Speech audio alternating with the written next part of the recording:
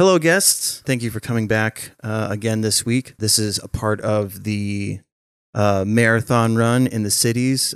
Shout out to Sarah Allen for lending your apartment to us so that we could do this in beautiful Burbank, California. Today's guest is just, a comrade in arms, so to speak, when it comes to podcast arms, as well as microphone arms, as well as... Well, we're both vertically challenged, so just arms in general. Arms in general, yeah. Jake, thank you for being here. Chris, my pleasure. I always love when I see posts of yours where it's like, "Do you need a guest?" I think I always right away am like, let's go, let's do it. And then I'm classic for, yeah, let's do it. And then day comes and I'm like, I'm sorry, I said what? Yeah, that's not gonna work out. But today was perfect. Very good to see you again. Yeah, how's the kiddo?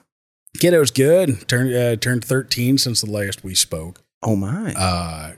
It's getting all that teenage sass. Yeah, something furious. You've got two. Yeah, right? I was gonna say my son turned 13 in May. There it is. Yep. So are you experiencing kind of the little bit of teenage angst or the rebellion against small things as chores? Yes. I was going to say small things. Yep. Yeah. Nothing out of control, but right. Do the dishes. No. I'm sorry. It's not even that he'll say no. He just will agree and then find a way to like slowly get away from that thing. It sounds and then we both forget about it. It sounds like me with your podcasting. So it's perfect. I just get in there and then slyly slip kind of away and then completely forget. But. So this is fun for me. So how did you get into like wanting to be, because I would imagine, podcasting didn't really come around until what, like 2000? Something around there. Like that little purple thing popping up on iPhones. Came in about 2000, and then shows really started building about 2002 or so, I would say. Some random ones where you're like, who the fuck is Mark Maron? Yeah, right. Why does Apple have so many stories about stories? It just made no sense. I always wanted to get into broadcasting of some sort of way. I would always pretend to be a radio DJ. Music would come on, you do the ramp ups or like the fade outs type of thing. Always really wanted to be into that. And I was a good student. I was a good, not great student. I was going to say, it sounded like there was a question mark at the end of it. I could do the work. I didn't want to do the work. So I was capable of doing the work. I was a smart kid. I knew how the work worked. I just didn't do it. I just got lazy with it. So obviously then grades falter. Colleges don't really, smile upon that. And to be honest, I had really no idea what kind of vision I had going out of high school. I had no idea what I wanted to do. I didn't want to go to school because I hated school as is. I didn't want to go to work because I'm the type of guy who, when I put myself into work, I really put myself into work. Okay. And after I graduated high school, I thought that I was going to be like the next Brad Pitt, as most kids coming out of high school were. I was really into drama and acting. So, okay. So, gotcha. Being in front of an audience and speaking and live speaking, I had no worries about that at all. And I had tried out for a children's theater, traveling children's theater, who pretty much went from town to town doing like PSA type of stuff to like grade schools and stuff. And I tried out for it. I had a monologue and everything that I did for them. And I had a second audition. And in the second audition, like they would show you, videos of what they would do in the towns. I'd like try to like the this is going to be awesome. Come join our company type of thing. The promotional video that really kind of got you. Yeah. Like Scientology. Yeah. Totally didn't get the job. And I never really kind of had a backup. That was just my thing. And instead of continuing to try, as soon as I failed at that one, I was like, well, I suck. I'm not doing this. I'm out. Time to be done with that. And I really just immersed myself into the workforce. Still forever wanting to be in broadcasting. Forever wanted to be in broadcasting. Thought that if we could the classic, if you see a live radio show, if you can hobnob enough with them, they'll let you in. No, it doesn't work that way either. So, it was kind of that backfall of, well, if you can't get on live terrestrial radio in the Twin Cities, maybe podcasting might be it. So then after that, I really wanted to get into podcasting, and you start having the shows that you listen to, and then you think about formats that you would really want to get into. And then I got married and had a kid, and all the thought process behind getting into broadcasting got thrown away. I didn't have the time, and I didn't have the skills or the passion, I guess, behind it yet. But it was something that I really, really wanted to do. So marriage ran its course. We legitimately we had our times together. She's a great person. She's an amazing mother to my son. She's got a fantastic fella in her life who takes care of her and watches after her.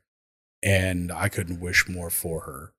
Once I got divorced, I learned that you have to keep your mind occupied with about three or four things that can't be just sitting around watching movies, or else you'll go nuts. So figure out some sort of hobbies.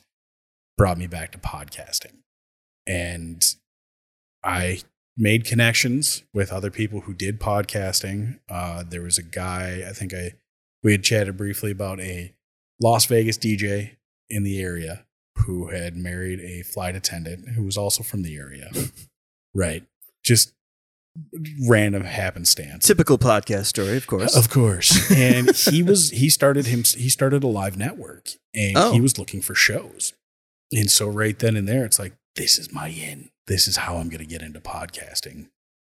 And he came to me. I went to him. He was a live DJ, spun records at a restaurant on Saturday nights. Okay. Which it's like weird, but interesting at the same time.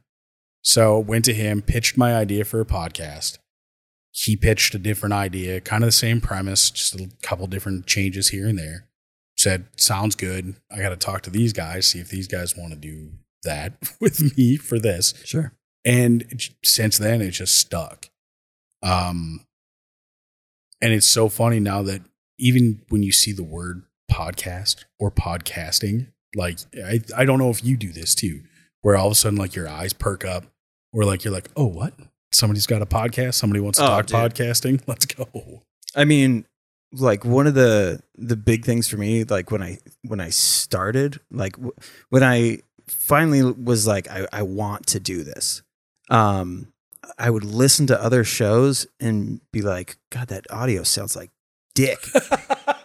Like, and it would be it's like, I know you've got money. Right. And even if you don't have a lot of money, it's not that hard to get stuff that doesn't sound garbled and, that's not peaking, or it drove me nuts. So I started to like really dive into, it's more than just having like a funny idea, because there was a boom of podcasts, especially over the pandemic. Like, way more people were getting into it.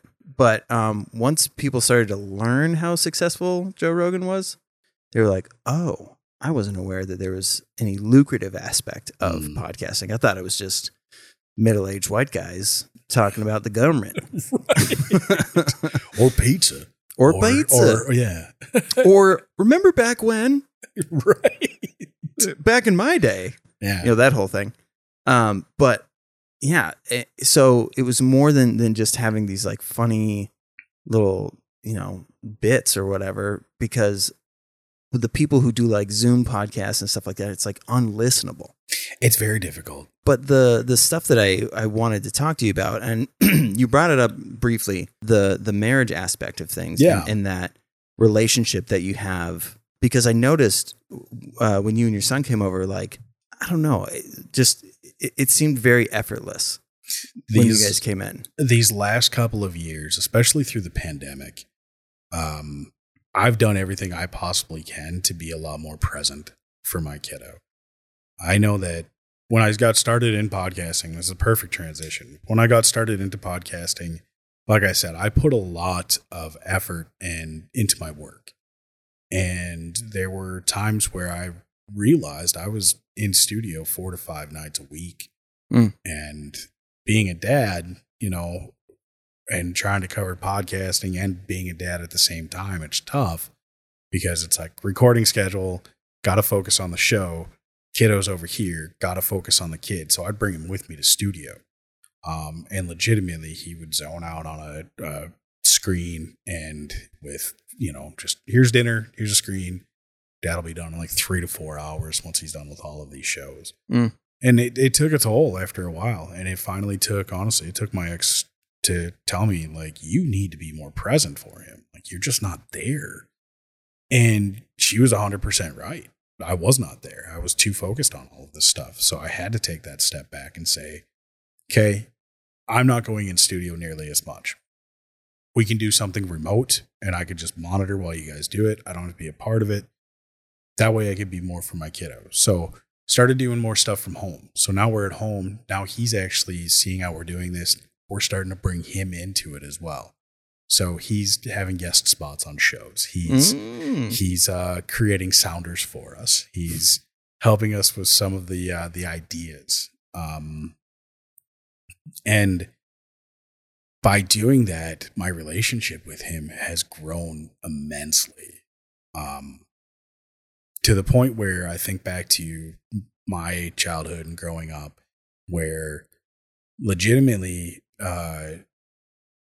my old man did a lot of work. He worked sun up to sundown. He was a busy guy. So when weekends would come, like obviously he deserved his couple of days off.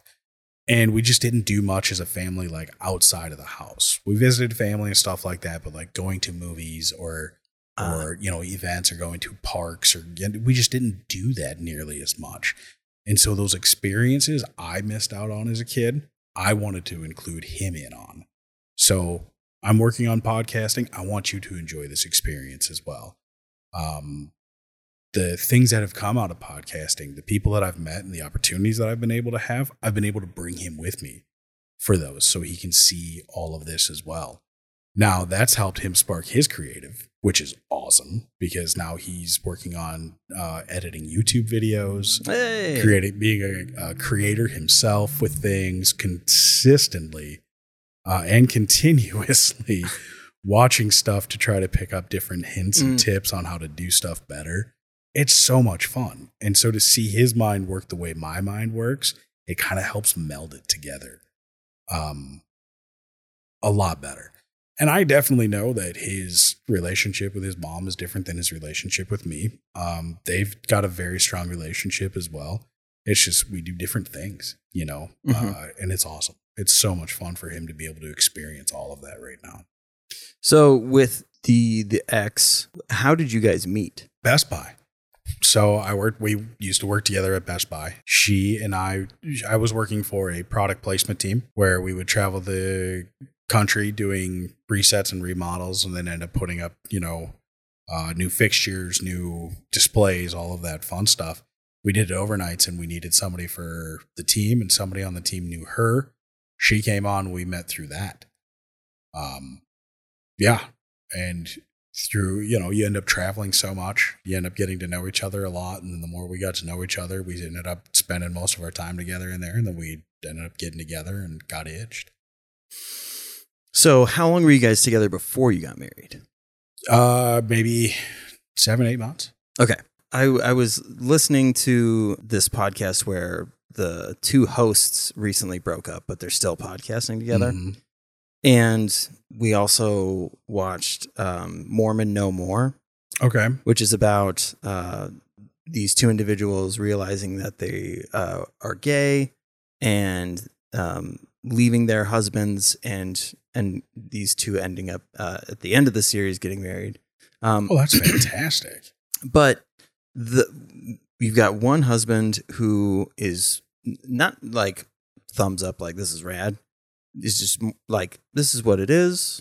I need to adapt. And he's very involved, hangs out with them as a family and these things. And while the other husband is like, I want zero relationship with your new partner. Like, I don't want to be a part of that. Interesting. I can't handle that. There's, caveats to like the Mormon religion, and like, I kind of know things as to, I'm assuming why it was so tough for him. On top of like, I personally like accept like what a jealous individual I am, and I wouldn't be able to do it either. Like, I know this about myself. So when we came to Minnesota, I started to notice like these married couples that got divorced that would hang out with each other and like go on vacations and shit. Where did you come from?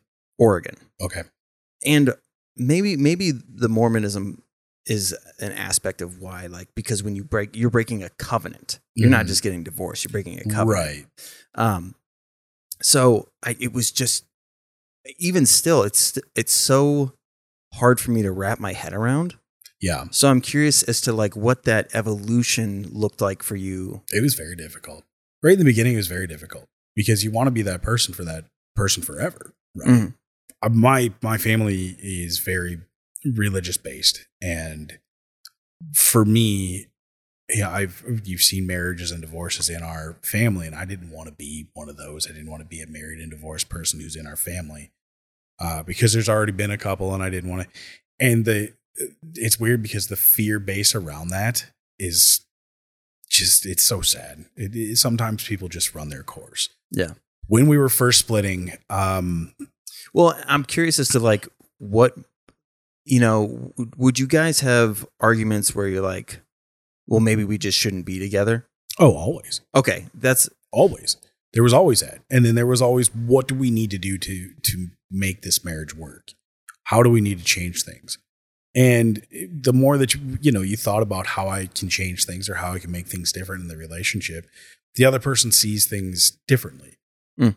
But for myself, I was so focused on what can I do? What can I do to make our relationship better? How can I fix it? Instead of thinking about how can we together fix it.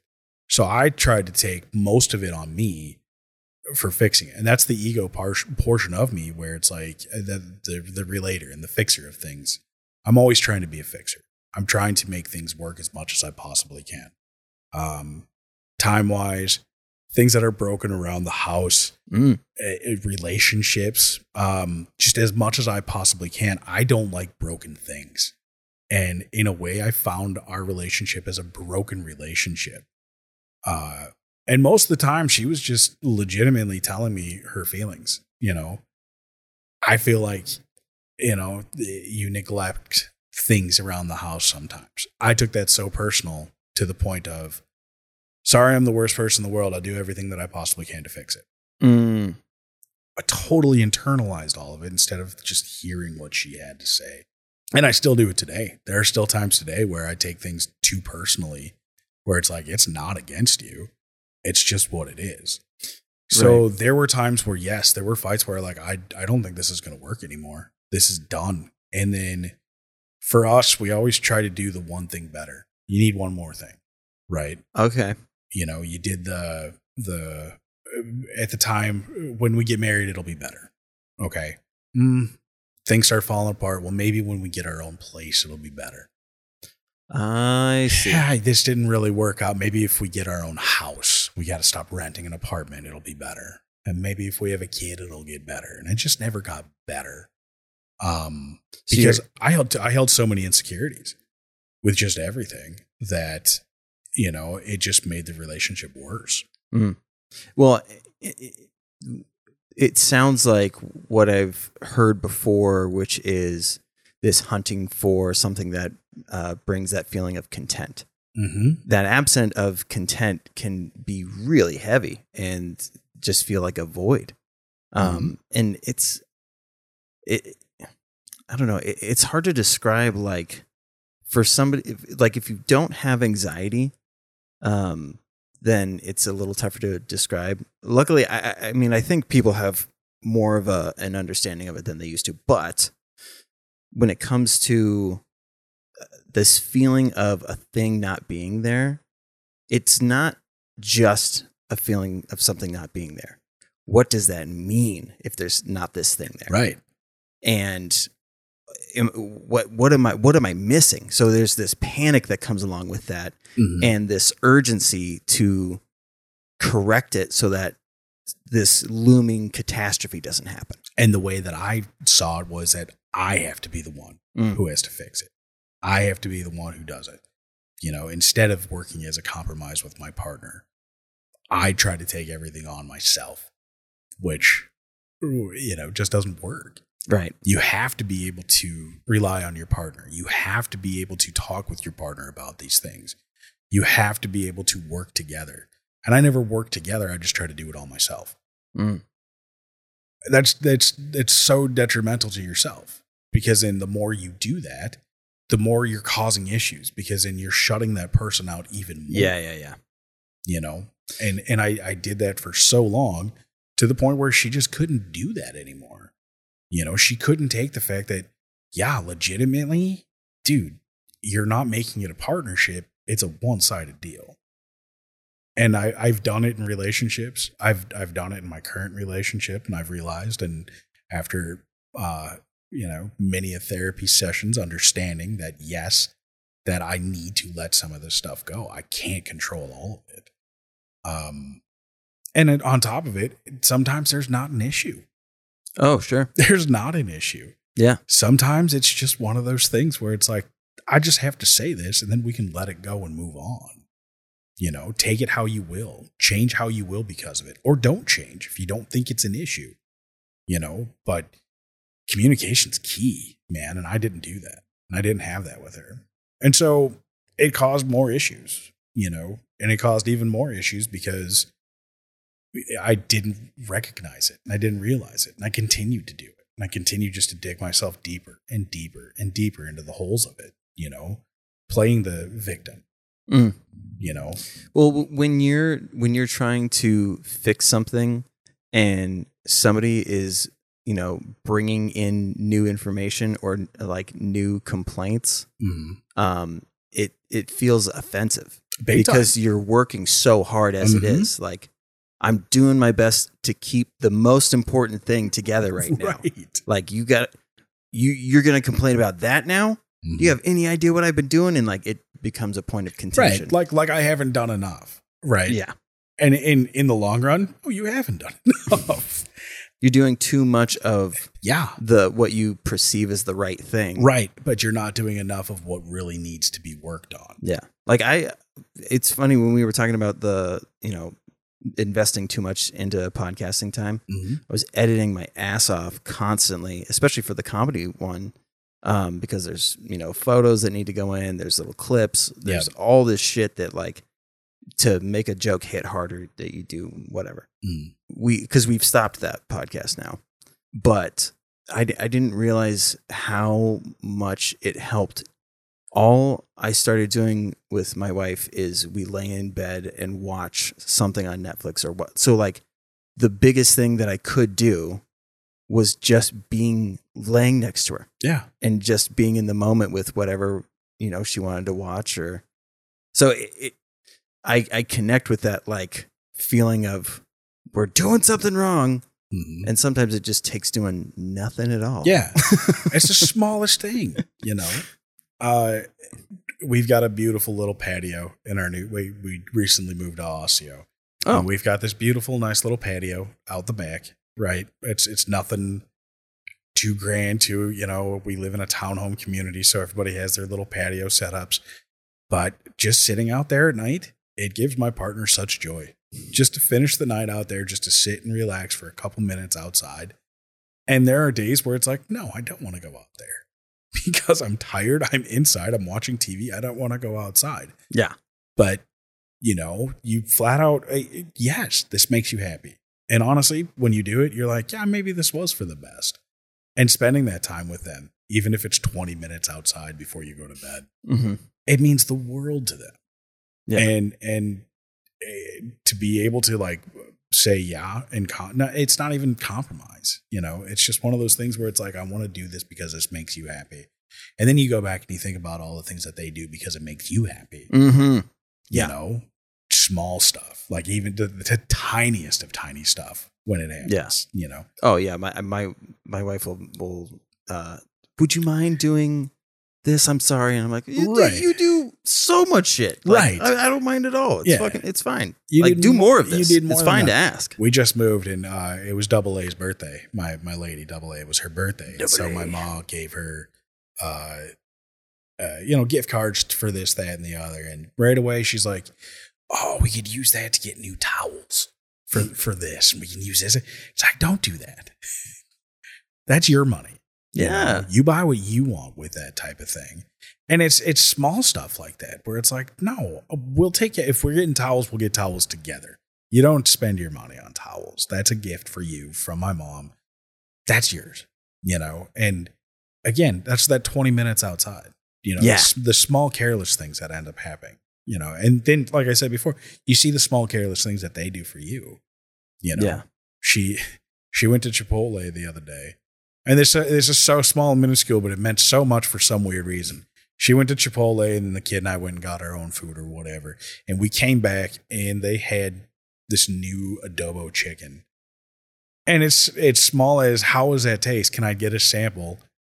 And she brought the sample home so I could taste the sample as well. Wow. Right. Can I get a little more of that? And then can you put it in one of your to-go cups? That's so that funny. way it sounds small like that. She didn't have to ask him to get a sample to take home so I could try it. But she did because she knows that I'd be interested in it.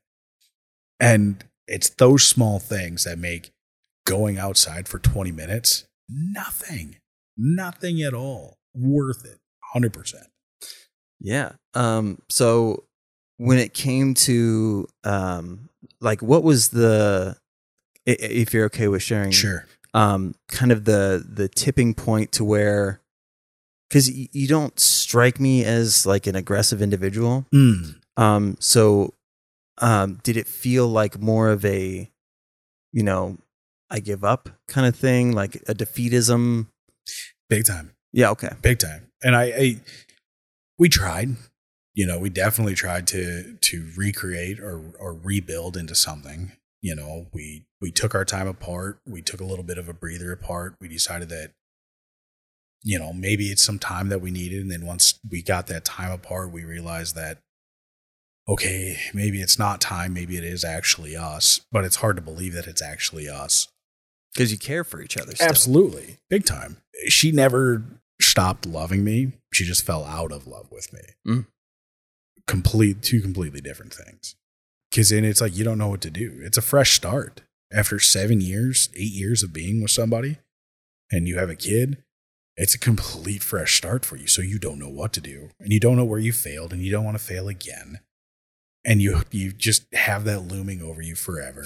You know, it's tough to tell you, you know, right off the bat, it's tough to say, oh, I was married, you know, when you tell stories about times you were together, it's like, my ex-wife, even today, I still don't know what to say when I try to explain stories that we've been through, you know? Yeah. Like, my wife at the time sort of thing. I think in context, like in a situation like this, it's fine to say my wife because you're talking about a period of time. Oh, of course. So it works. Absolutely. But I get what you're saying. But yeah, it was very defeating, you know, because I grew up, you know, in that religious aspect where it's like, you failed at this. You failed at this marriage. And I took it so personally for so long. And it took a long time, Chris. Seriously, it took a long time for me to just be like, dude, this happens. This is okay.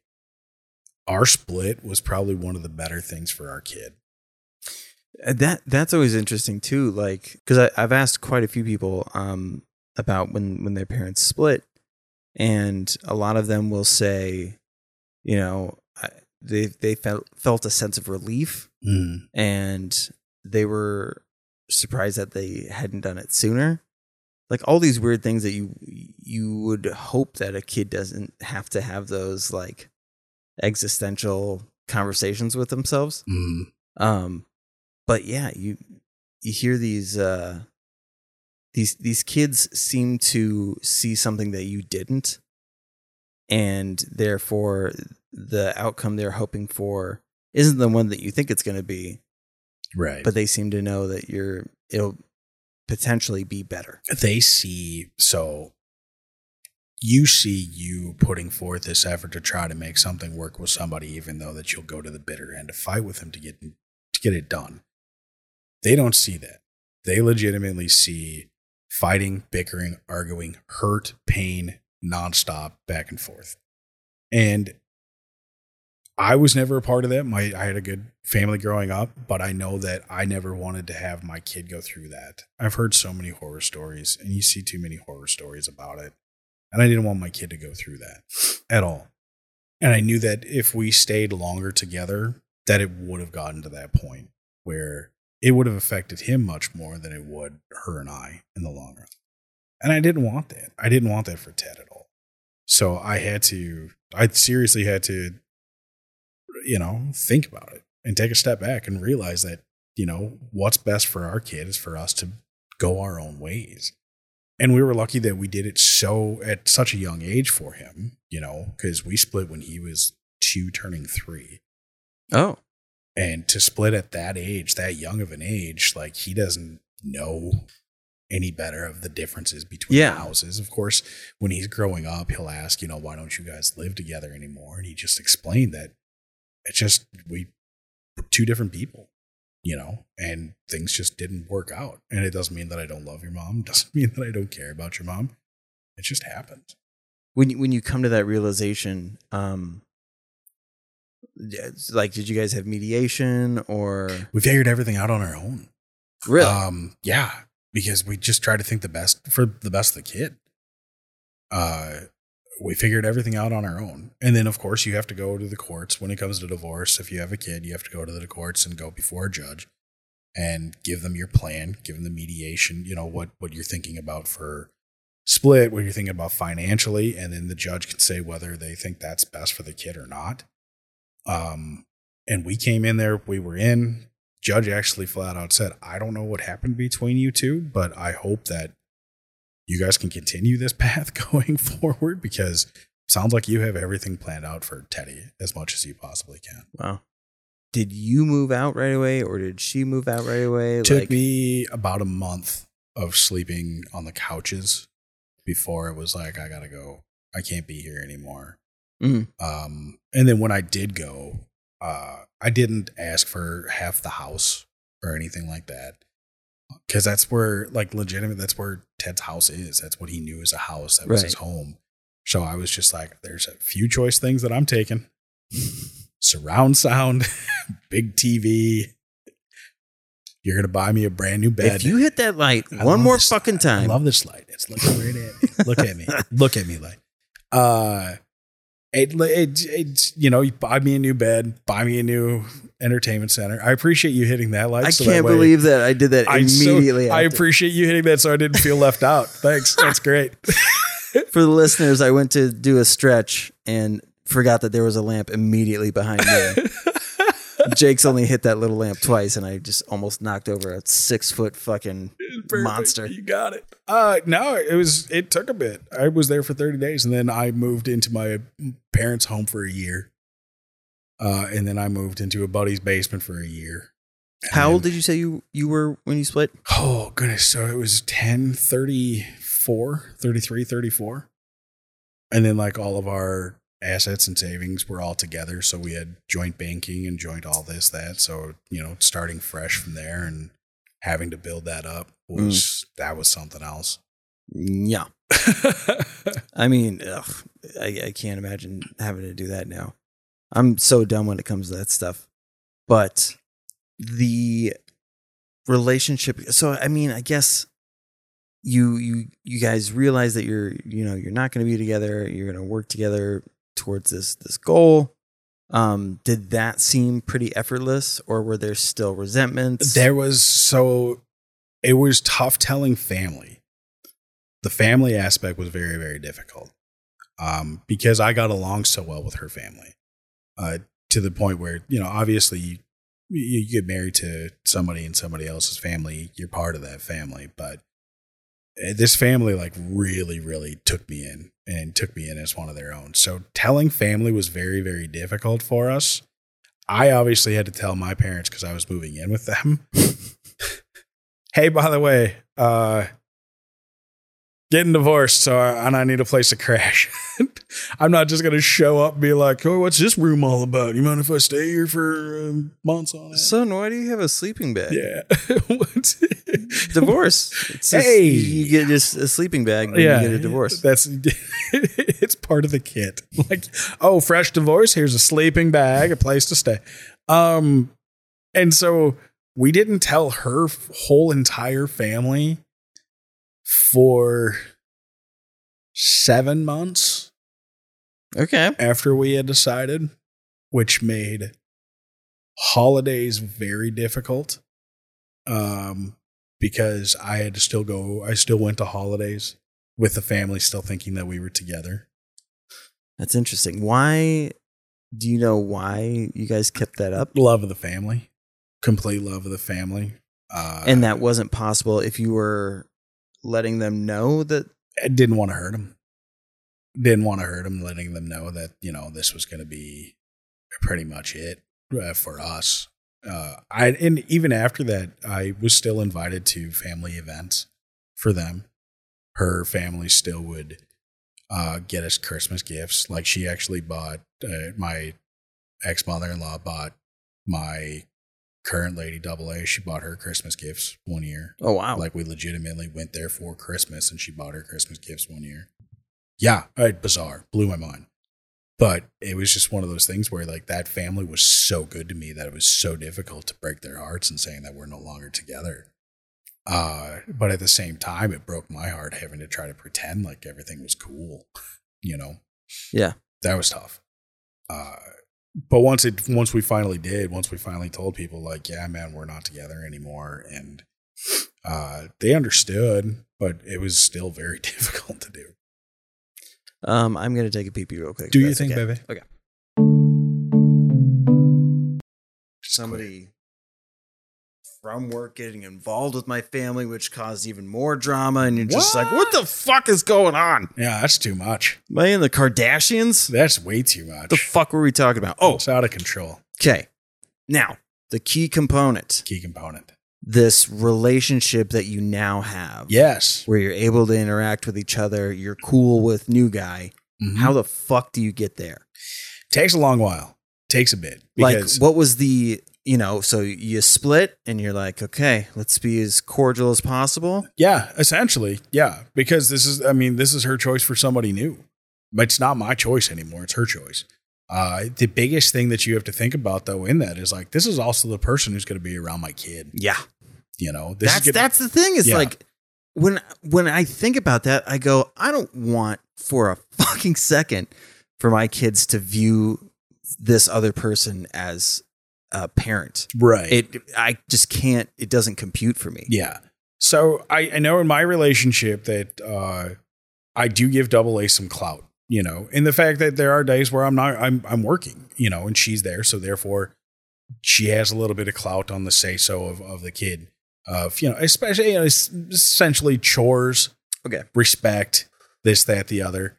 But she's not there to be my kid's mom, right? She's a bonus mom, sure. And she takes care of him and she watches after him. And the first couple of times that she'd been around him, she wiped his ass because it was potty training time, type of thing. Oh, so she's been around for a minute. She's been around for a while. Yeah. Oh, okay. Our AA and I have been together 8 years now. Oh, wow. Yeah. Yep. So she's been around for a while. Okay. But even then, it's just, where are the lines drawn on, where their authority can go. And it's the same thing. Tracy does the same thing on her side of the place, or on her side of the thing with Ted. Her fella.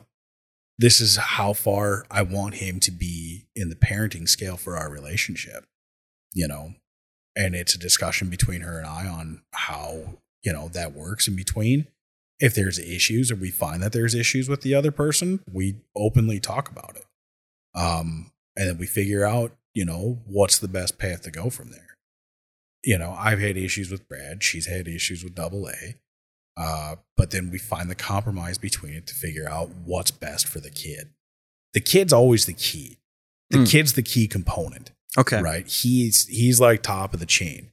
Right. And everything that we can do that's best for him is number one. Right.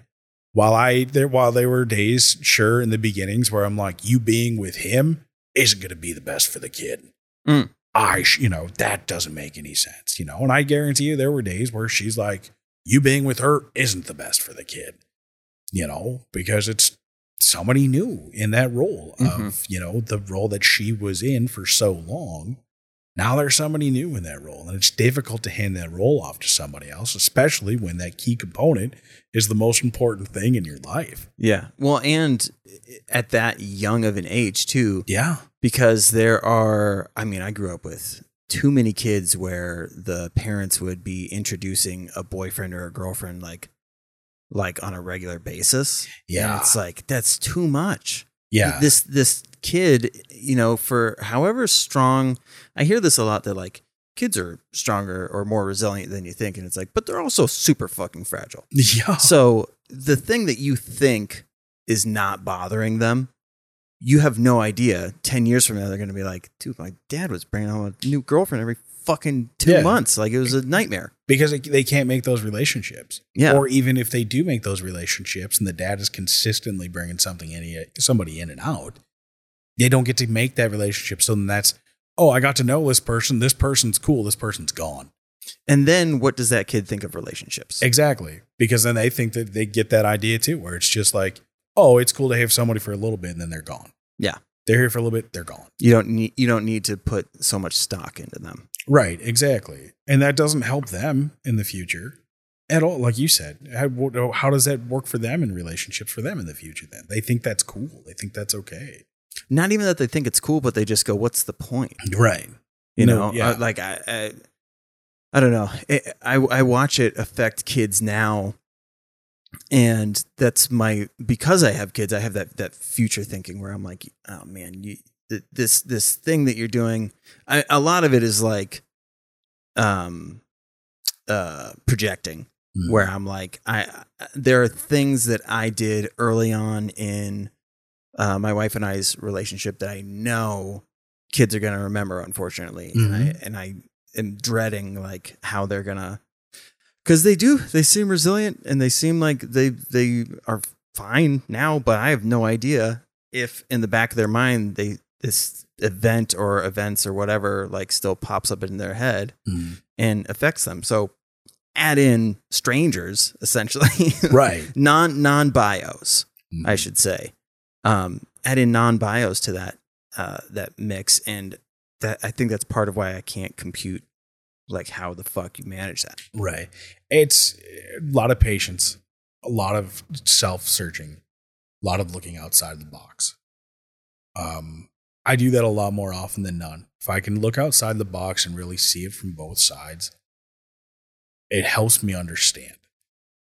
Too many times, like I told you earlier, too many times I internalize stuff and I would make it as such a personal attack against me that I would harbor that anger and that pain for so long and the frustration, and then it would just explode and just because I would never understand, because I never really looked at it in full. I just looked at it as, that's an attack on me. That's against me. That's against me. Instead of like, seriously, take a step out. This is why she reacted to it. Okay. This is how she reacted. This is why she reacted. If I could have done, and of course you play the, if I could have done this better, but you didn't. So you have to learn from it. Okay. Yeah. Looking outside of the box and seeing how those things are, and then taking what you've learned from outside of the box and using that now, completely different story. Mindset gets a little more chill. Ideas get a little more clear. Thought process, seriously, you think even deeper than what you did before. It helps you realize the whole thing. Do you remember like it seems kind of gradual, so I guess I'm not sure if there was like a defining moment, but like where you didn't feel that, like, I don't want to say ownership, but like that protective feeling of somebody else being with your ex-wife. Yeah. Does that make sense? Oh yeah. Okay. Oh yeah. There always was. And she was in the opening months of their relationship.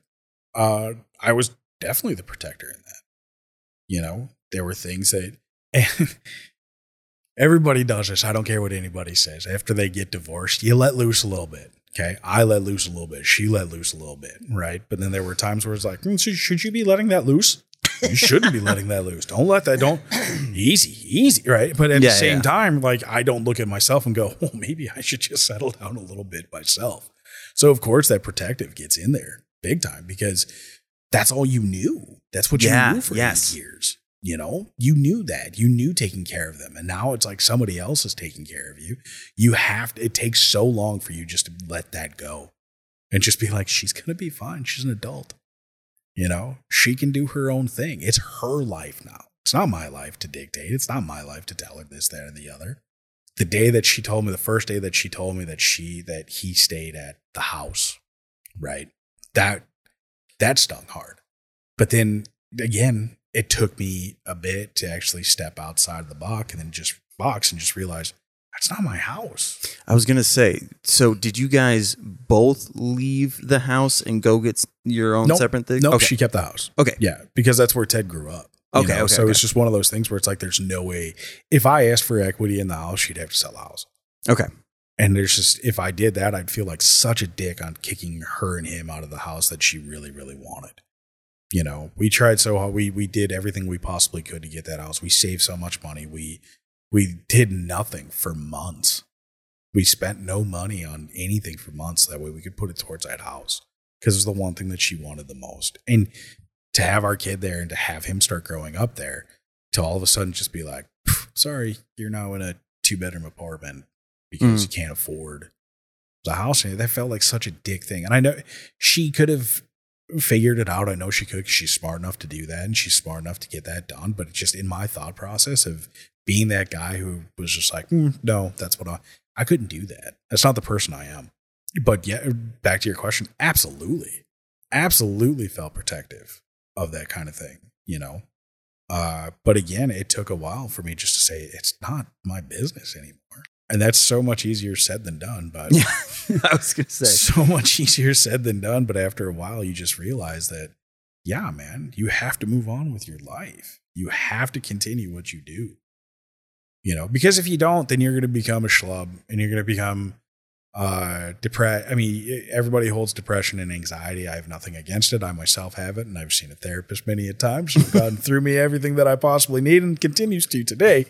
But you harbor it in so much, and that anxiety and depression will spin you out so freaking hard to the point where you're a shitty parent and you're not a good person to the people that you're around, and the relationships that you forge, you just end up ruining because you are so hard on yourself because of it. I think when you said that's not the person that I am, I think that has a big role to play. Because like, what was your folks' relationship like growing up? Together till all the way. Actually, my old man married my mom really young. Okay, and they stuck together till the day my old man passed away, which was 2016. Yeah, yep. Just talking. Actually, his birthday was Wednesday. He would have been 70 on Wednesday. Oh shit. Yeah. Yep. Heavenly birthday. But it was just one of they were together throughout everything. Always supportive, nonstop. Like I said, my old man worked sun up to sundown. My mom took care of us kids and him at the same time, you know, did everything she possibly could. So I think in that aspect, I became my mom, where I tried to do everything I possibly can just to take care of everything that I possibly could. I see. Okay. Because that would make sense because you grow up watching the effect that has on you, especially when you start to meet other kids and you learn about their parents, you know, like I remember like the first time I heard a kid or met a kid who was like, yeah, my parents didn't come home last night. And I was like, what the fuck does that even mean? Right. Where did they go? Yeah. Like yeah. I didn't get that at all. I was like, do you live by yourself now? What does that mean? Yeah, I had no idea about that either. Like growing up, like they would, you know, you would see that. Yeah, I didn't come home last night. Where'd they go? Can I go? It's such a foreign concept. But so then it makes you reflect and go, I'm fucking lucky that I have a parent around. I was very lucky for both of my parents. Yeah, like I said, my dad was a workhorse. That dude, I swear to God, he would come home with more cuts, scratches, nicks, bruises all the time from his work. What did he do? Road construction. He did construction for a long time. He did some environmental construction as well. So you figure if they would go to like a new site where, let's say, they were digging tanks for gas stations.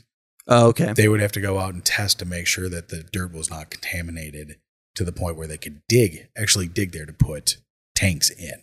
What was it? Environmental Construction. It sounds like something that somebody would call themselves, like if they were growing weed. I'm in environmental construction. That would have made it so much cooler. But he was really into that. And like I said, there were times where digging up ground, he had every license except for like probably a commercial pilot's license that you could think of. He could work any sort of machinery, backhoes, bulldozers, anything like that. Like he could work any of the crane. I think he worked a crane once. He said he'd never do it again. But there was a time where he was working with a jackhammer. Damn thing kicked up, hit him in the mouth. Ended up loosening like 9 teeth. And you move one, they would all move. So they had to yank them all out at the same time. Shit. But it was just one of those things where he always worked. It was just nonstop work. And my mom did everything she could to take care of us. She also did daycare as well. So she had 9 kids plus us running around the damn place all the time. And the fact that she still stayed sane for us was insane. Insane in itself. Oh, yeah. You know, super lucked out in the dynamic of being able to have both my parents around all the time. Yeah. That's so huge. And how you interpret it. Mm-hmm. I wish I had better foresight when I was younger, because I knew the relationship that I had with my folks and that I could go to them for things, but I didn't quite realize how I could communicate with them. Mm-hmm. Because if they didn't get a thing, then that was the end of it. I would just give up. Yeah.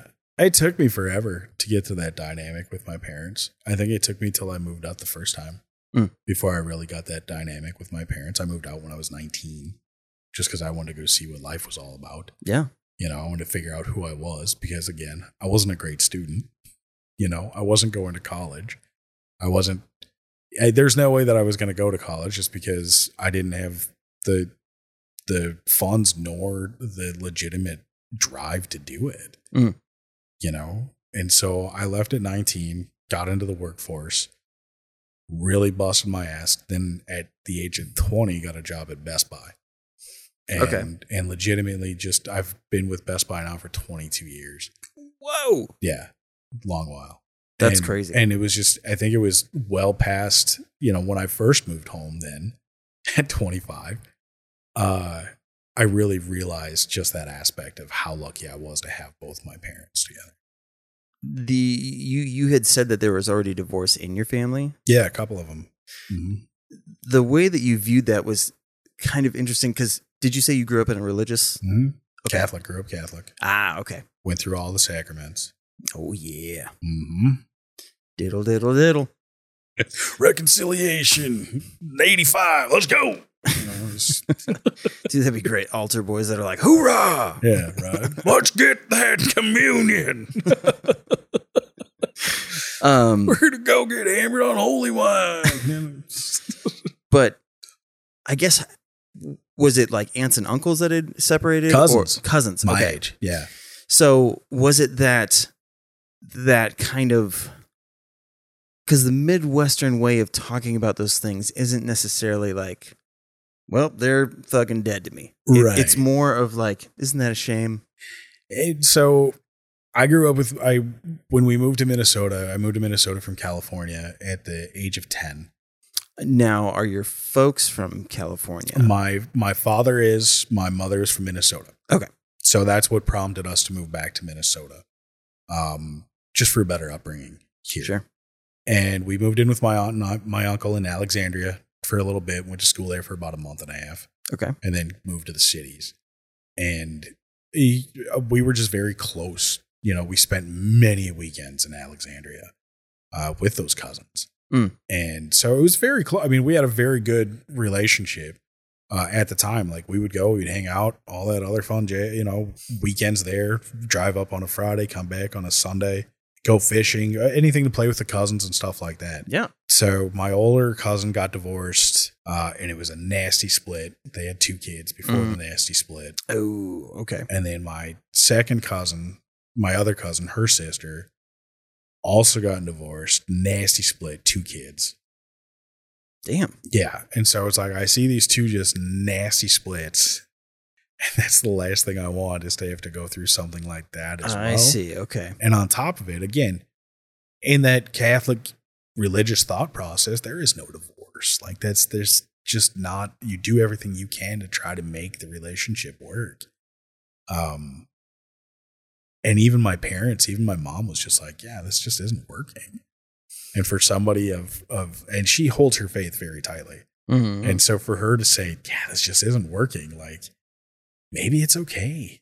Maybe it's okay that it's not working. And it's okay to be like, yeah, it's time to step away. Yeah. Cause I mean, similarly, it was same for me. Like cousins got divorced and it seemed like everybody just kind of fell apart after that. Yeah. And it was very weird that like, so now not only are you not supposed to get divorced because you're breaking covenants, but now it's associated with these disasters. Yes. So when you were saying before you didn't want to bring another divorce, it makes more sense now in the sense of like that puts sorrow in people, and you don't know if you're going to be able to get to see your nieces or second cousins, I guess, and shit like that, and you know. I wish I could dive more into like kind of the fucking summer that I've had, but it'll be another show. We'll do this opposite. I'll do the interview. We'll dig deep. But suffice it to say, like that concept of that feeling of if I didn't get to see one of my nieces or nephews anymore, that felt like. I mean, I felt like a fucking dingleberry in a field. Like it just I felt so small for some reason. Yeah. And it's so heavy. So it's just another point to be like, I guess where I'm trying to go, my mind is kind of spiraling, and like I said, it's a foreign concept to me, but, like, were you reassuring your parents, or like, did they were reassuring me. Oh, really? Oh yeah. They knew that we had issues. They knew that we had issues for a while. Oh. And I would always try to mask it as much as I possibly could. But that's kind of what I would have assumed. But they could always read it. You know? Okay. Parents know you. That's true. Mothers know everything. I hate to tell you, mothers know most things. You know, we tried to hide a party that we had at our house for so long. Oh. Mom knew right away. She knew. Neighbors ratted us out, but she knew even before she left we were going to have a party over there. Like, it's just moms know. So my parents were actually more reassuring with it. Interesting. My old man, who's usually very soft spoken, didn't really say much. He was just like, "It's time for you to be happy." Wow. You know. And I held my own unhappiness in it for so long because I tried so hard to make it work, and I never realized that it just wasn't working. You know, they saw it. Obviously, you know, my wife at the time, she saw it. It just wasn't working. So they actually encouraged it. Really? Anything. And that's always tough to do too. It's always a tough conversation with people when they're talking about, like, you know, an event that happened or just the overall struggle that's been going on for, you know, years. And you hate to be like, you know, I'm not saying I want you to get divorced, but I do want you to know that if that's where happiness lies, there's no judgment here. Or like, it's such a touchy thing. It totally is. Then if you let them know that you support divorce and they don't get divorced, right, they're looking at you like, you want us not to be together anymore. And that's the only, like, that forever. You're just like, yeah, I know in your eyes, you could just totally say that I don't want you to be together with that person anymore. you know, and then you're totally right. When you're with that person, that awkward moment. Oh yeah. Oh, those awkward moments. Oh my God. It's rough. Not as rough as divorce, but here's the best thing. This is the biggest thing that I could say about all of it, Chris. Like, it's life lessons more than anything. Okay.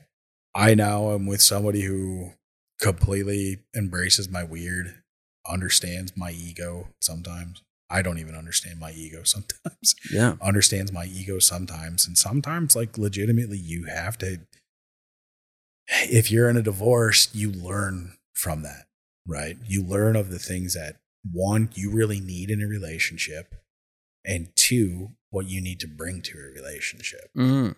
You know, like I said, forever, the insecurities in my relationship with my wife was ridiculous.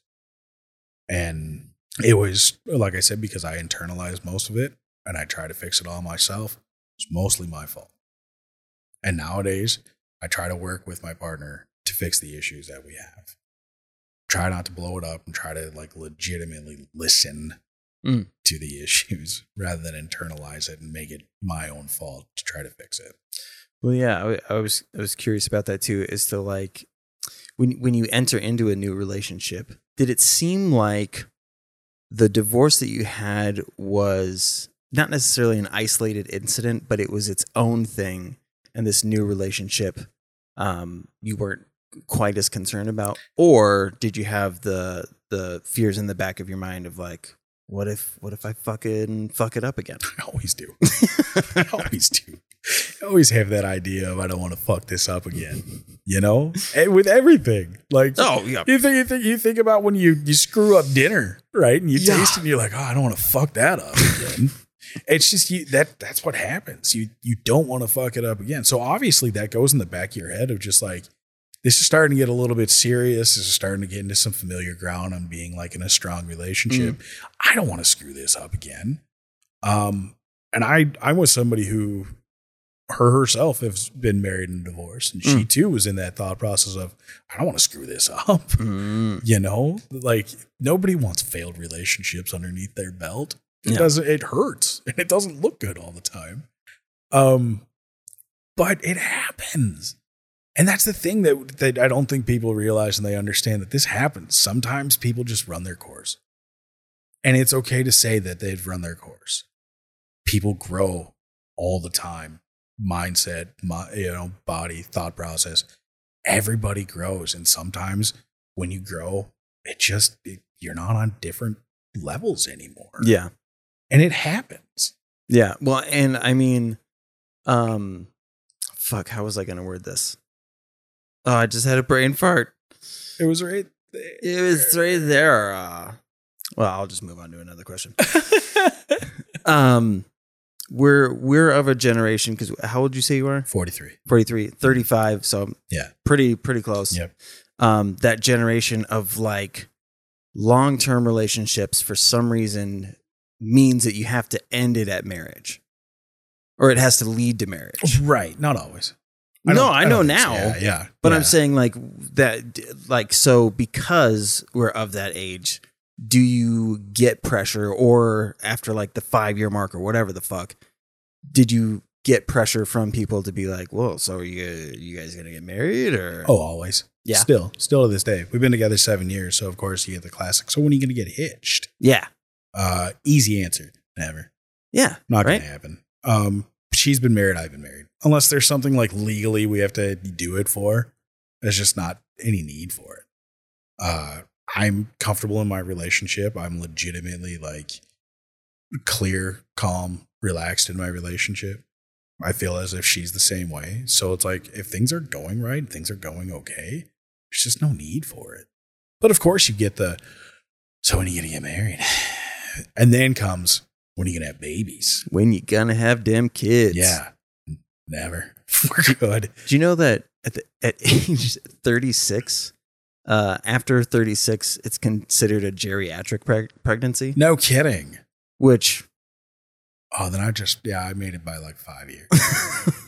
But how insane is that? Like, to think that's 36 is geriatric? Not anymore, man. Like, I get that, like, that's probably, but you have to think about like how today's world is working. It's so different. Oh, I know. No. So it's still considered geriatric. It's still considered geriatric because of there's risks. The older you get. So in practice, yeah, people are having kids later. I was going to say, do you think that's why, I don't know, do you think that's why some of these older superstars are just or older celebrities are just tagging younger gals nowadays? Maybe. Because they don't want to have them run into a geriatric pregnancy? I don't know. That's a good question. Because I think, Elon Musk. Didn't Baldwin just have another one at like 73? I think so. Yeah. God, that's so weird. I think she was like maybe mid-20s, early 30s. So she kind of beat that out. Yeah. And then once she hits 35, he'll just divorce her and then get another one and make sure that we have no more geriatric. If he's planning on procreating still, of course. What a dick. Motherfucker. Thanks, Alec Baldwin. The great Alec Baldwin giveth and the great Alec Baldwin taketh, unfortunately. Yeah, let's we could play on that as much as you want. But yeah, so I was curious about that, and like I'm glad you have that outlook too.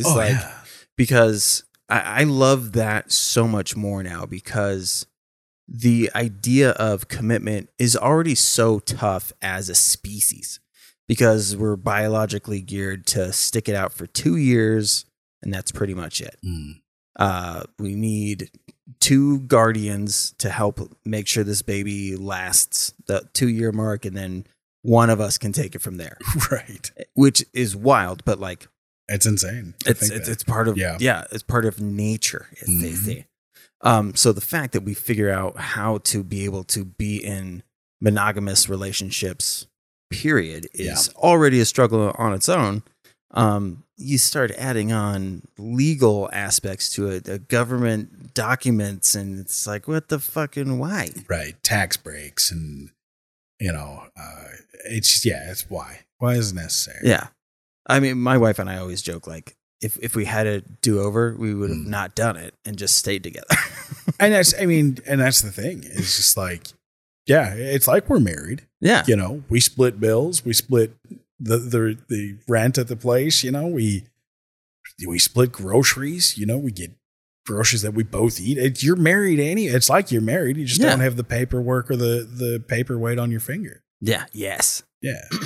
So your son's outlook, are you aware as to like what his feelings are about having kind of multiple parental figures in his life? Totally cool with it. Yeah. Because it's definitely 2 different worlds for him, and he's loving both. He's definitely taking in both. His mother is very structured, very much a planner on things. I'm a planner too now. I never used to be. Always used to be like off the cuff, like, let's go here. Let's go do this. Let's go do that. Mm-hmm. So he definitely has the best of both worlds, and you could tell that he loves them both. He absolutely loves them both, which is great. It's so great to see him shine like that and know that he's got 2 loving parents, 2 loving households, everything that he could possibly want in both of them. I know he's still asking me for like a mini fridge in his bedroom, and I'm just like, that's a little far, but it's tough enough to get you away from TVs and shit. So yeah, he's got the best room in the house. He's got all the video game systems and everything like that. So you're like, yeah, man, you have everything that you already want.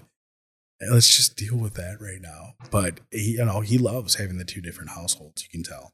Oh, that's awesome. Mm-hmm. Well, beautiful. I mean, any advice on the co-parenting side of things? Because, like I said, it's a foreign thing to me, especially in the healthy way that you seem to be able to go about it. You have to think, like I said before, you have to think about what's best for the kid. Always have to think about what's best for the kid.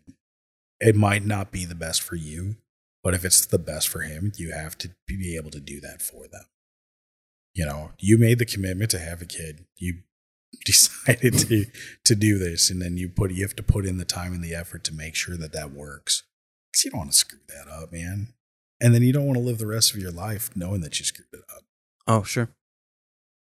Well, Jake, it's always a pleasure. I mean, your voice is just smooth jazz over the. I'll tell you this: anytime, anywhere, I loved sitting down and chatting with you. It's always so easy just to kind of have a conversation with you, and always good to see you. Yeah, likewise. Always good to see you. The good old fashioned old friend vibes for sure. Hell yeah. Well, beautiful. Again, thank you. You can catch Jake on the 4D Podcast Network. You can catch us. Our two main shows over there is CultureCast Radio and Ring General Radio. We just like a lot of radio. CultureCast is all about pop culture, movies, music, TV. Ring General Radio is all about pro wrestling. So if you're into that, check us out. Hell yeah, brother. Thanks, Chris. All right. Thank you. And to the listeners, be well to yourselves.